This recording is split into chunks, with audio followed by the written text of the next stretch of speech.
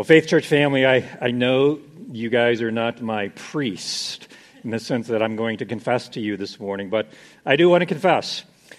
I want to confess a character defect growing up that took away significant meaning and purpose in my life as a teen. Growing up, I was not a servant, and as a result, I missed out on some significant life lessons. I missed out on opportunities to fulfill God's creation mandate of taking dominion over the earth and harnessing God's given resources and structuring them for the prospering of humanity. You can say, Brent, that's a mouthful for a teenager, but let me narrow that down into a specific area that, as I look back over my life, that I think that I could have done quite a bit better. I believe the area in which my lack of being a servant showed the most was in relationship to my dad and his business. He was a pharmacist. This month, in August, marks the 9th year since my dad's death. Here are two pictures of my dad. The first one, that was when he was in his studly prime in his business. He is answering never-ending phone calls at his pharmacy, taking prescription orders there. The second one is a picture of my dad in his more seasoned years of life. 45 years ago, this very month, so I was just looking through the history, and I found out, or I remembered, that my dad bought his business 45 years ago in August in 1978. I was 10 years old at the time. And Earl Drug is the business that he purchased. You can see that first picture there is quite old. If you look at the cars in that picture, I don't know when that precisely was, but that's probably 1950s. Earl Drug was a community fixture in southwest Oklahoma. The building on the left burnt down at one point, and the building on the right took its place on the same corner of 4th Street and C Avenue in Lawton, Oklahoma. I can still remember the address of this particular building. It was a staple in my life for quite a while. When I was preparing my dad's funeral 9 years ago, I heard from all kinds of people of how my dad served the community through Earl Drug. I realized how impactful my dad had been on others. I certainly didn't realize all of that as a teen. I was busy about my own things and not really concerned about my dad and his goals and mission. As I was beginning to prepare, and as that prepared for my dad's funeral, I realized, painfully so, how I squandered many opportunities to serve my dad in his mission. You see, the gospel had been working in my dad to create a heart for taking care of people in need. Earl Drug had a reputation for great customer care. In those days, there were independent pharmacies. There was not mass chain pharmacies, and eventually my dad sold his business to a bigger chain. Later on in his life, Dad was never the same. He was always regretful after that time that he could not provide the same kind of customer care that he had longed to and he had built Earl Drug into a reputation for. Earl Drug so had that reputation of great customer care. They also had a reputation for some of the best burgers and soda fountain drinks in town.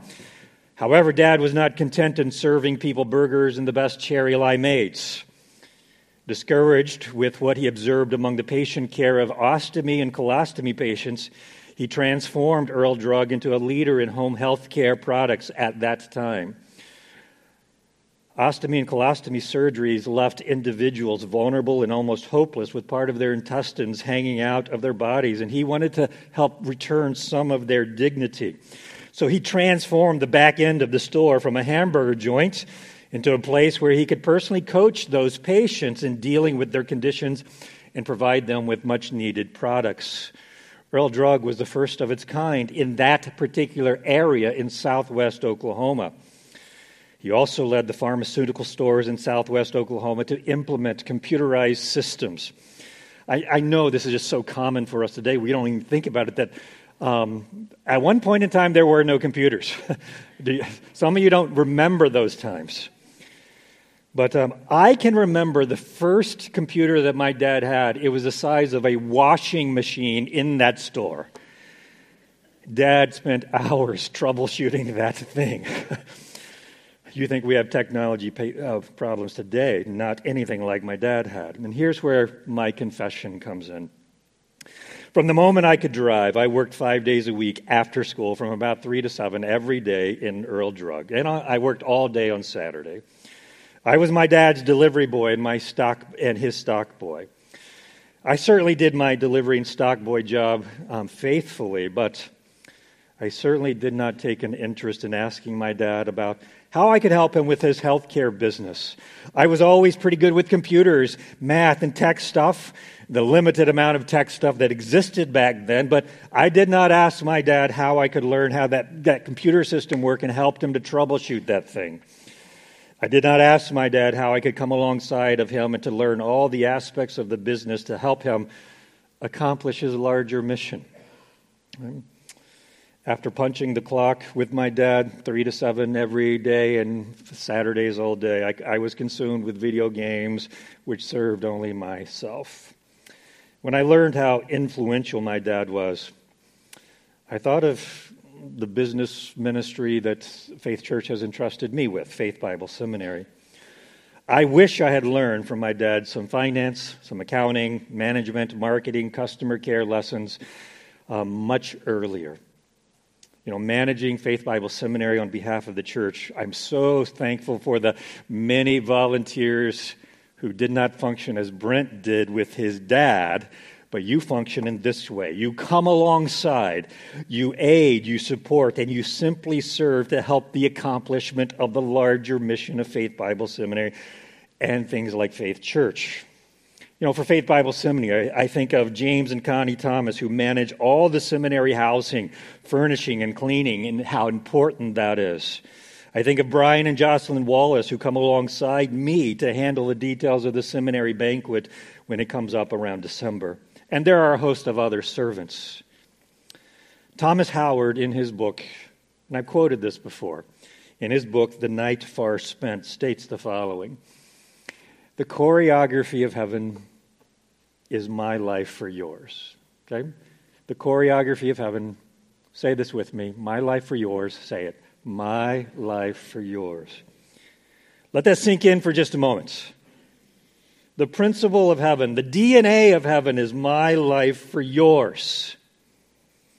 God himself and the conscious beings that he created are to operate by that principle. My life for yours, my time for you, my strength for you, my resources for you. And when we operate that day, there is a beautiful dance. And you may say, does that include God himself? Well, the choreography of heaven, the way that heaven is structured, the way that God's character is, yes, it includes God himself. The overall disposition of heaven, where God dwells, is marshaling the resources of heaven to serve humanity. You may say, Brent, I'm not sure about that. Heaven's resources exist to serve mankind. Yes, in one sense, and hang on to that.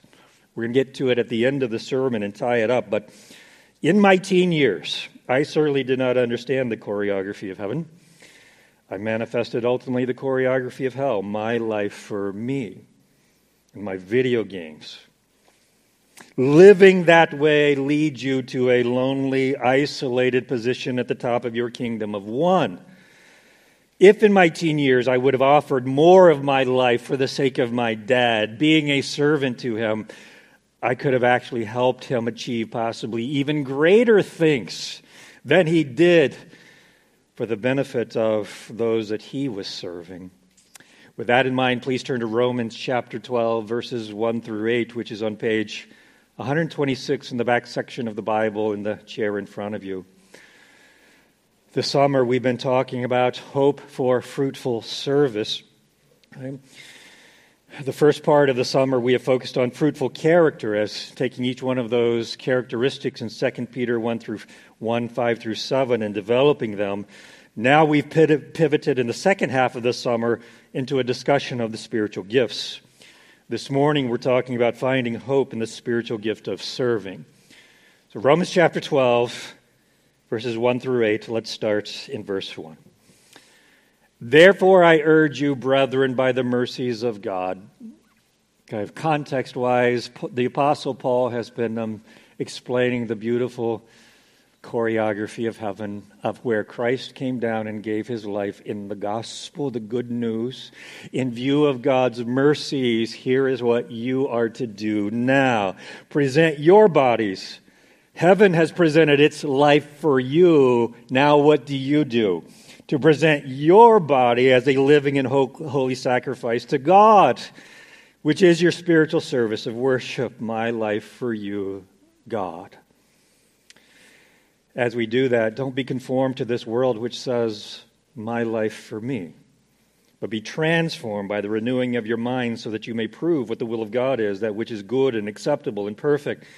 For through the grace given to me, Paul, I say to everyone, do not think more highly of yourself than you ought to think. Stop thinking about my life for me as if the world and its resources exist to serve you. But to think so as to have sound judgment, as God has allotted to each a measure of faith. For just as we have many members in one body, and all the members do not have the same function, so we who are many are one body in Christ and individual members of one another. Since we have gifts that differ according to the grace given to us, each one of us is to exercise them accordingly. My life for you and the body of Christ. If prophecy, according to the proportion of his faith. If serving, in his serving, that's what we're talking about this morning. He who teaches in his teaching, or he who exhorts in his exhortation. He who gives with liberality. He who leads with diligence. He who shows mercy with cheerfulness. We'll be responding this morning to two questions in the message today. What is the gift of serving? Question number 1, and question number 2, what transforms us into this kind of a servant? Let's start with the first question right here. What is the gift of serving? Well, start with the meaning of the term. The meaning of the term diakonia, rendering of, listen to this, specific assistance. That's what I didn't do with my dad. Now, I punched the clock. Going beyond that, Dad, how can I help you? I didn't do that. Rendering of specific assistance, aid, support, an administrative function, service as attendant, aid, or assistant. All of that may sound boring to you, but think about how needed our assistance in life. Wouldn't it be great for somebody to come along and help you in particular? Wouldn't it have been great if I would have come along and learned my dad's business to help him accomplish his mission? The term diakonia. What does that sound like, Faith Church? Diakonia. What does that sound like that you've heard in English? Diakonia. What does it sound like, Joe? It sounds like deacon. Chairman of the deacons right over there. Congratulations, you win the prize. The office of deacon is built around this term. Service, serving. Rendering specific assistance to others, namely the body of Christ. And we have such great servants in our deacons around here that we could not accomplish the greater mission of Faith Church without helpful assistance coming alongside. Also, I want to mention this. Many scholars understand that the gift of helps. Okay, this is not the same word, but many Bible scholars think that the gift of helps is also referring to this same gift. In 1 Corinthians 12:28, that gift is mentioned. God appointed in the church first apostles, second prophets, third teachers, and then miracles, and the gift of healings, and then helps. So many think that word helps refers to the same concept. Now, the word diakonia is so common in the New Testament, and I'm going to pull out just a few examples to kind of illustrate maybe what we're talking about here. So the examples, and let's start here with the origin of the office of deacon in Acts chapter 6, verses 2 through 5. Context, some of the poorer and racially different widows in the church were being overlooked in the distribution of food. So the 12 apostles summoned the congregation of the disciples and said, it's not desirable for us to neglect the word of God in order to, and there's our word, to serve. Okay, there was a need in the body of Christ as the church was growing in the initial stages of the early church, Anything new is exciting until there's problems that come, and there were problems that were coming. So the church had some needs, and the 12 began to solve the need. Therefore, brethren, select from among you 7 men of good reputation, full of the Spirit and of wisdom, whom we may put in charge of this task. But we will devote ourselves to prayer and to the ministry. There's another where the ministry term there means also service. It's the same Greek word. But this statement found approval with the whole congregation, and they chose these 7 men. This passage is where the office of deacon or servant, an official office of the church, finds its origin. So what are deacons? Men who render assistance to the body of Christ. A second example, and all of the following examples are going to be related to the Apostle Paul and those who are actually serving him. But a second example is in Acts 19, verse 22. After all these things were finished, Paul purposed in the Spirit to go to Jerusalem after he had passed through Macedonia and Achaia. And after I having been there, I must also see Rome. And having sent into Macedonia 2 of those who ministered, there's our word, diakonia, minister or served him, Timothy and Erastus, he himself stayed in Asia for a while. Timothy and Erastus, if we kind of look out through those names throughout the New Testament, throughout Scriptures, are seen to be Paul's assistants, through whom Paul can count on and trust to render aid to himself, and as a result fulfill the mission of Paul that he had to the larger body of Christ. A third example with Paul, in Philemon 10 through 13, Paul says this, I appeal to you for my child Onesimus, whom I have begotten in imprisonment, who formerly was useless to you. How would you like that statement to be? This would be said of Brent. Brent was useless to his dad in some ways as a teen. But Onesimus, this slave of Philemon, who had escaped and found himself in Rome, and somehow in the sphere of Paul led him to the Lord. And Onesimus was useless to his master first, but now is useful to both you and to me. I've sent him back to you in person. That is, this is a fascinating statement. I'm sending Onesimus back to you. I'm sending you my very own heart, whom I wish to keep with me. He was so valuable to me now that I wished to keep him with me, but I'm sending my heart to you so that on your behalf he might, there's our word, serve, minister to me in my imprisonment of the gospel. So the slave, Onesimus, who ran away from his owner, encountered the Apostle Paul in prison and was saved. Onesimus, trained as a slave and servant for his master, I can't prove this, but may have been imparted that spiritual gift of service to now employ for a greater purpose, useful to Paul and his apostolic ministry, and will be useful to his former master as well. He is Paul's very own heart. My life for yours. Onesimus was now useful to Paul. A fourth example, this is also with Paul. Apparently Paul was very needy of assistance. Okay. 1 Corinthians chapter 16. Let all that you do be done in love. Now I urge you, brethren, you know the household of Stephanas, that they were the first fruits of Achaia, and that they have devoted themselves for service. There's our word to the saints. That you also be in subjection to such men, and to everyone who helps. Notice, it's not the same word, but who helps in the work and labors. I rejoice over the coming of Stephanas and Fortunatus and Achaicus, because they have supplied what was lacking on your part, and they have refreshed my spirit in yours. Acknowledge these men. Acknowledge them who are working behind the scenes, who are coming alongside, rendering assistance.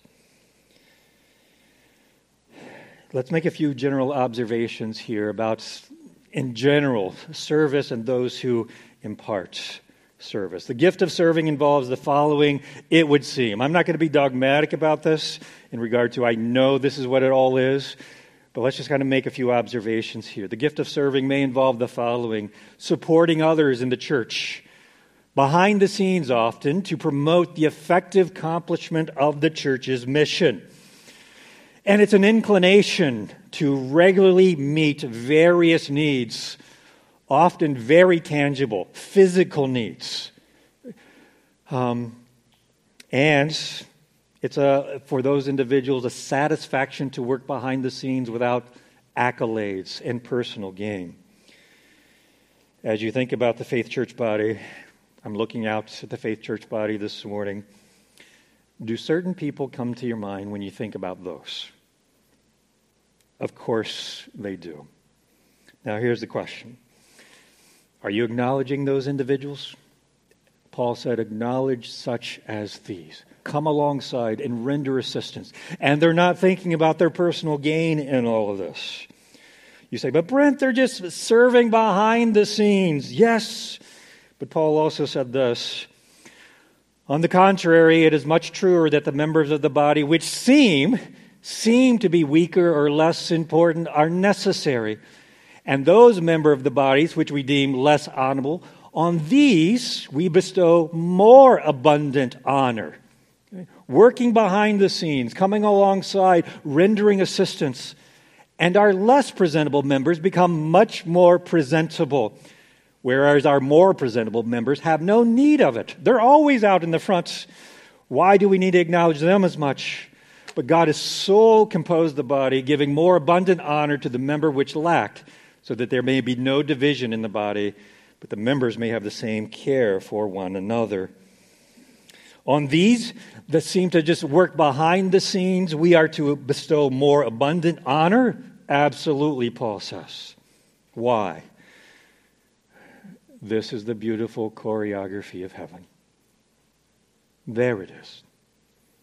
My life for yours, coming alongside, helping. That's a picture of heaven. Now let's broaden this out just a bit. The word diakonia is so common in the New Testament. It is a very general word. The same word is used for the entire body of Christ using their gifting. Whether you specifically have something called a gift of serving itself. Peter says this, each one of us has received a special gift. Employ it in this, serving. Okay? My life for yours. Doesn't matter what gift you have. Serving. Whatever gift you have. So you cannot say here, I don't have the gift of serving, so this sermon doesn't apply to me. That's not the case at all. Every believer that God has gifted. And who is that? Every believer that God has gifted. Say everyone. Everyone.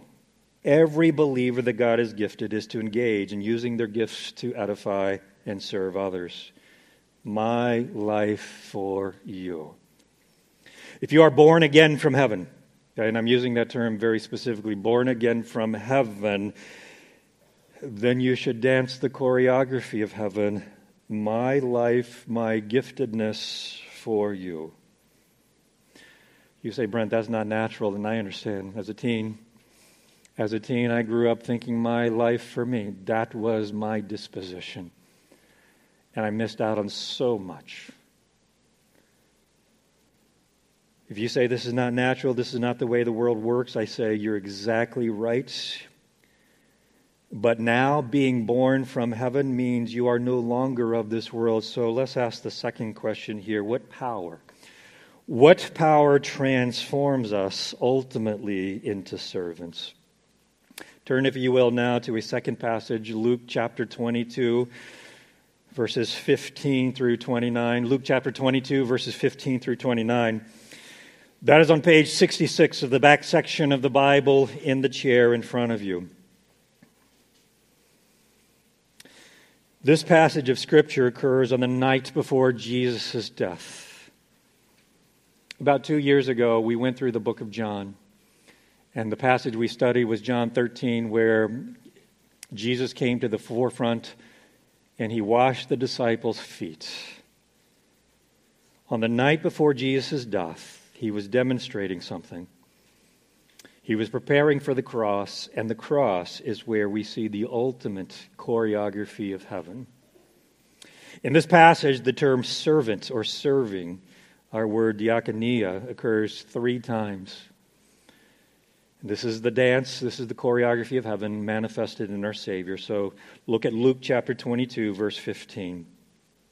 And he, Jesus, said to them the following, I have earnestly desired to eat this Passover meal with you before I suffer. For I say to you, I shall never eat again this until it is fulfilled in the kingdom of God. And when Jesus had taken a cup and given thanks, he said, take this and share it among yourselves. For I say to you, I will not drink of the fruit of the vine from now on until the kingdom of God comes. And when he had taken some bread and given thanks, he broke it and gave it to them, saying, this is my body, which is given for you. Do this in remembrance of me. Pause right there. So here is Jesus from heaven, the resources of heaven, saying, my body is broken for you.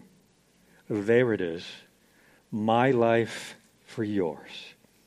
And in the same way, he took the cup. And after they had eaten, saying, this cup which is poured out, the resources of heaven come down and being poured out for you in the new covenant in my blood. After this verse, Jesus says that one of the disciples will betray him, and the disciples start arguing over who that could be. Jump down to verse 24. And there arose a dispute among them as to which one of them was regarded as to be the greatest. Right there is the concept of the choreography of hell, my life for me. Jesus said to him, the kings of the Gentiles, you guys know this, the kings of the Gentiles lord it over them, and those who have authority over them are called benefactors. That's an ironic term. What is a benefactor? Normally, a benefactor is somebody who benefits you, right? A benefactor. They benefit you. And he's equating these benefactors as those who lord it over people. In that time, the term was used of those who were in high positions, the elite of the world, like princes and tyrants. And in an ironic sense, the elite should be there to provide benefit for the people. But they actually existed or functioned in a way to oppress the people and serve themselves. So the word benefactor is used in an ironic sense here. Okay? They weren't really benefiting the people at all. Okay? Verse 26. It's not this way with you, but the one who is the greatest among you must become like the youngest, and the leader like, there's our word, servants. Jesus continues to describe what happens in the world. Verse 27, in the world, for who is greater, the one who reclines at the table or the one who serves? There's our word for a second time. The world's answer is this. Of course, the one who is reclining at the table, enjoying the feast, is greater. Okay? So being served, that means you are greater. If you are the one that is being served, you're the greater one, lying down at the table, eating the feast. Christ acknowledges that this is the way of the world when he says, is it not the one who reclines at the table? But I, okay, now catch this, where did Christ came from? Where did he come from? Say heaven. He was greater.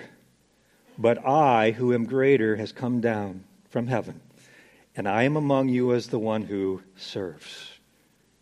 Here it is, the choreography of heaven. And you are those who stood by me in my trials, and just as my Father has granted me a kingdom, I grant you that you may eat and drink at my royal table in the kingdom someday. Let's look briefly here at 3 ways that the resources of heaven, Jesus, have become the servant of mankind. And in that, transforming us into servants and accomplishing the greater mission of God. The first way is this, the resource of heaven. The resource of heaven, Jesus, creates a new community of servants, a new covenant family. There's an insight that is easy to miss in the disciples' celebration here of the Passover meal with Jesus. This is fairly logical if you think about it. On holidays, church family, who do you spend holidays with? Tell me that. On holidays, Christmas, Easter. On holidays, who do you spend your holidays with? Your family. The Jewish holiday of Passover meal was no different. From the time the Passover meal was established, it was to be celebrated in family units.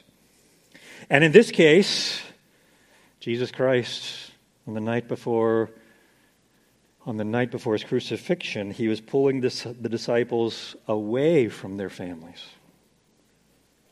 I got this insight as Tim Keller was preaching on this particular passage. You know, we have no record in Scripture of any of the disciples' spouses being present. Okay? Just consider that for just a moment. Consider all the fascinating pieces of masterpiece of art regarding the Lord's table. Do you ever see a disciple distracted by trying to get his child to eat bitter herbs? Do you ever see that in any of the paintings of the Last Supper? Do you see that? Say no. What's the significance of this?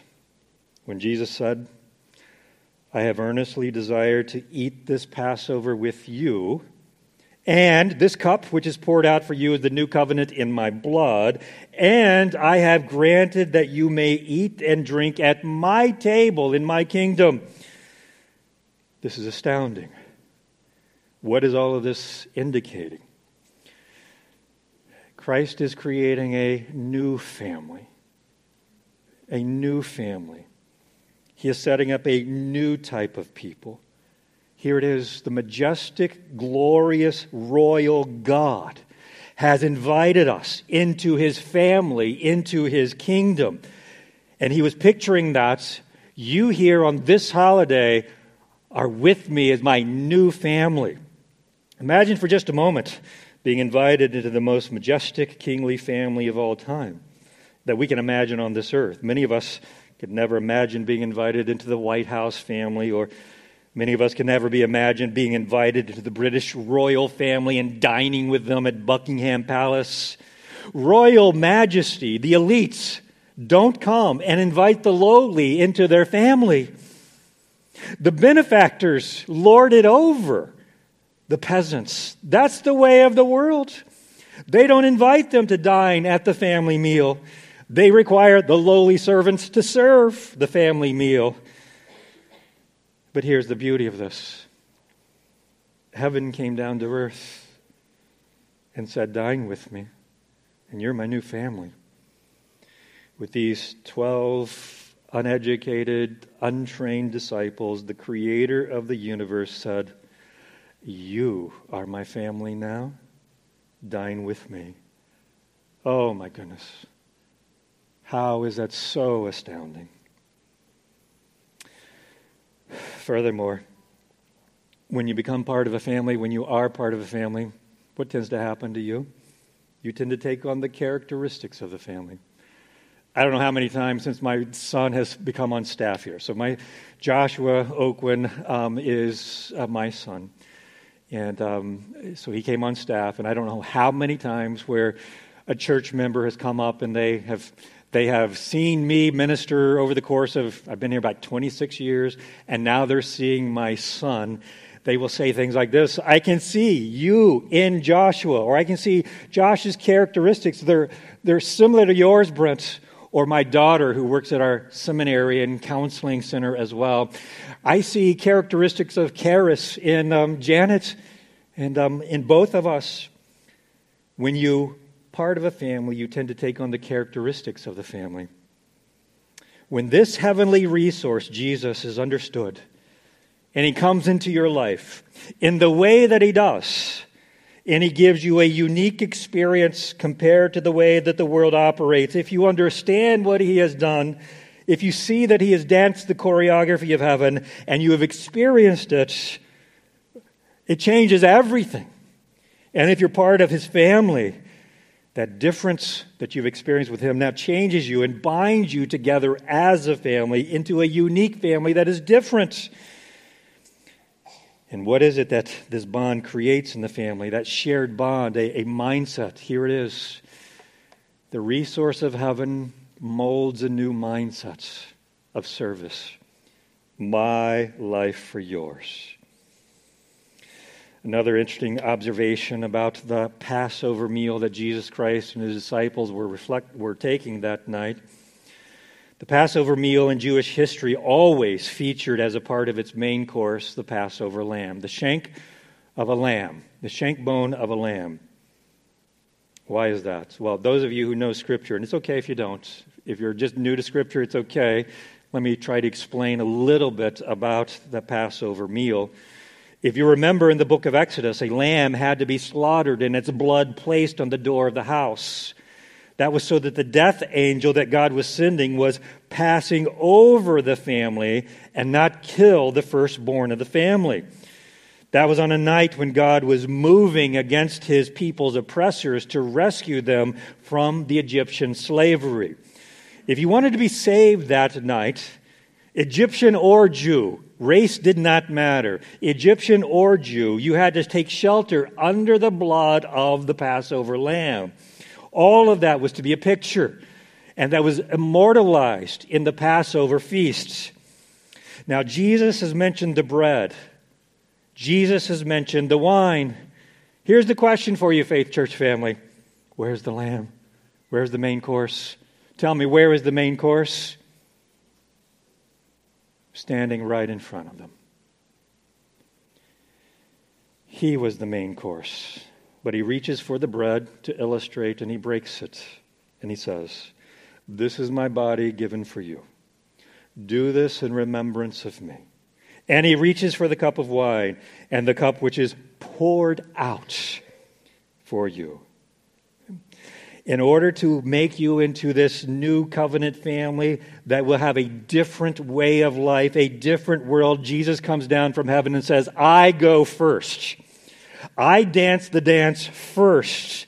And in this way, the glory of heaven, the prime resource of heaven, has come down to come alongside of humanity. The resources of heaven come down to serve humanity, to serve you and to meet your greatest need.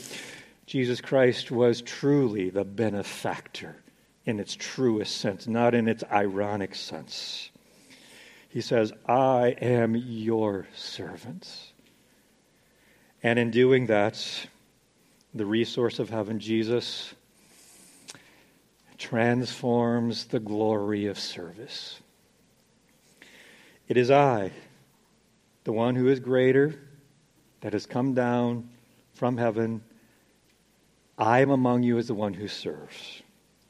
Friends, when you think about it, what is the glory of God? What is the glory of God? Is it his majestic, brilliant splendor, glowing light? Is it his wisdom to know all things? Is it his power to control all things and do miracles? Is it his ability to spin galaxies in his hands?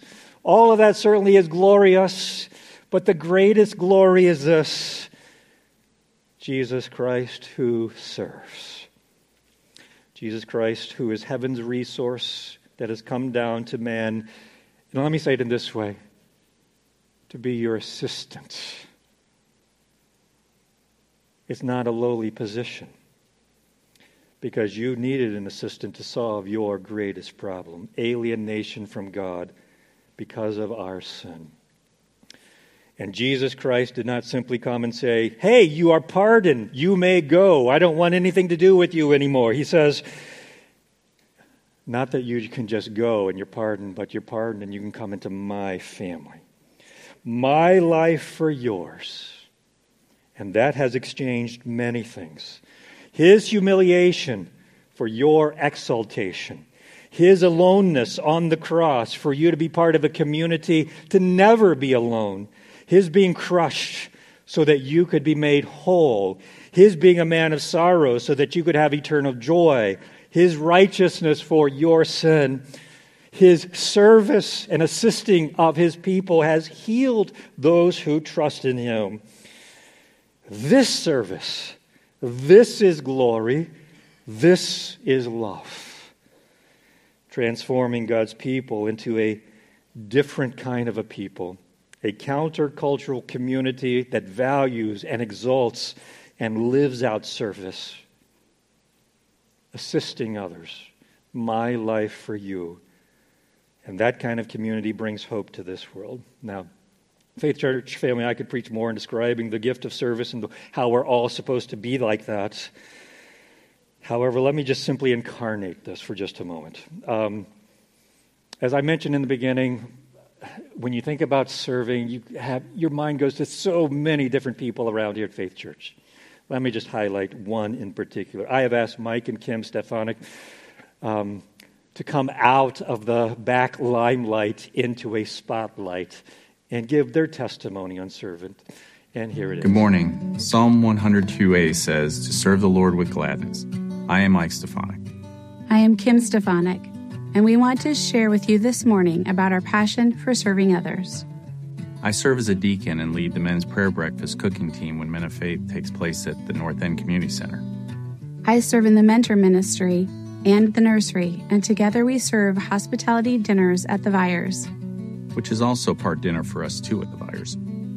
We also serve at Faith West VBS coordinators, Living Nativity Servants, refreshment team, and the Children's Sunday School at 9:30. A lot of what we do is serving behind the scenes to facilitate the overarching ministry goals of the church's evangelism and discipleship. For example, cooking for the Men of Faith breakfast enables me to make sure that the men have a full stomach so that they can then settle in for the greater spiritual feast of learning how to be God's kind of man. And as another example, for many of the frontline servants to share the gospel with the kids during VBS, someone has to do all the behind-the-scenes coordination. We enjoy doing that. When we help with the hospitality dinners at the Vyers, we serve with the preparation and cleanup of the meals in hopes that others may focus on building significant relationships. We are okay most of the time serving behind the scenes without being noticed, but Pastor Aucoin noticed us and asked us to now be in the spotlight, speaking to you about the gift of service. On the day that each of us came to know Christ, God did not send down from heaven a spiritual birth certificate with our names on it and a label that said Kim and Mike have the spiritual gift of service. The more we heard, studied God's word, and attempted to grow in Christ's likeness, we simply gravitated to more and more service out of obedience. James 1:22 says, do not merely listen to the word and so deceive yourselves. Do what it says. Before Christ, I was always more interested in what others could do for me. I was definitely serving, but only myself. This hard attitude can still happen, so we need to stay on guard. I was an only child and by nature very self-centered. I need to be super mindful that all gifts come from God, and I am to steward them for His glory and not mine. As we began serving, it was wherever there was a need. We especially enjoyed serving together as husband and wife. It helps us grow together in Christ. Together as we face the needs, we seek to rely on God, and together our trust in Him grows. The many service opportunities drive us to spend time in prayer together, asking how we can better meet needs. And there are always so many opportunities to praise the Lord, and together we seek to be thankful for the fruit we see. This brings our heart closer to Him. Even though we serve a lot behind the scenes, serving helps build community. We make friends and get to know folks we would not have another opportunity to otherwise. It is an honor, privilege, and humbling to see God's people come together. We are just two of many servants. We have always appreciated that about faith, something not to take for granted. As we serve, we learn to put others first and love through actions, not just words. This is the way that Christ has modeled. Serving helps us grow in love, humility, and faithfulness in the Spirit. It brings great joy to our lives, and hopefully that is reflected in how we serve. We have come to know the heart of Christ better as we serve the needs of others. Adopting His mindset, the least shall be the greatest, and the greatest of you shall be your servant. And John 3:30 says, He must increase, I must decrease. Mark 10:45, for even the Son of Man did not come to be served, but to serve, and to give His life a ransom for many. Jesus' service cost His life. I believe we're getting off easy. Doing His will for His glory brings a great satisfaction of knowing it pleases Him. Amen. I'm so thankful for folks, and so many folks like Mike and Kim Stefanik here at Faith Church. It's our job to acknowledge such as these and then emulate them as well. My dad sought to give his life in his particular way, serving others in his role as a pharmacist. As a teen, if I had done that for my dad, my life for yours, Dad, I would have helped him to achieve his mission. I would have come alongside of him as an assistant and help him achieve his mission in a greater way and live out more significant purpose in my life than just playing video games as a team. Imagine a family of servants who all have this dance, my life for yours. How edifying that would be. And it's true to a great degree here at Faith Church, and how impactful that would be to the community to accomplish the glory of God and elevating what truly is glorious, coming alongside one another and serving them, assisting them. Let's pray. Father, thank you that you have designed this world in such a way that the choreography of your abode, your home, is the giving of life-giving resources for the benefit of others. Thank you, Father.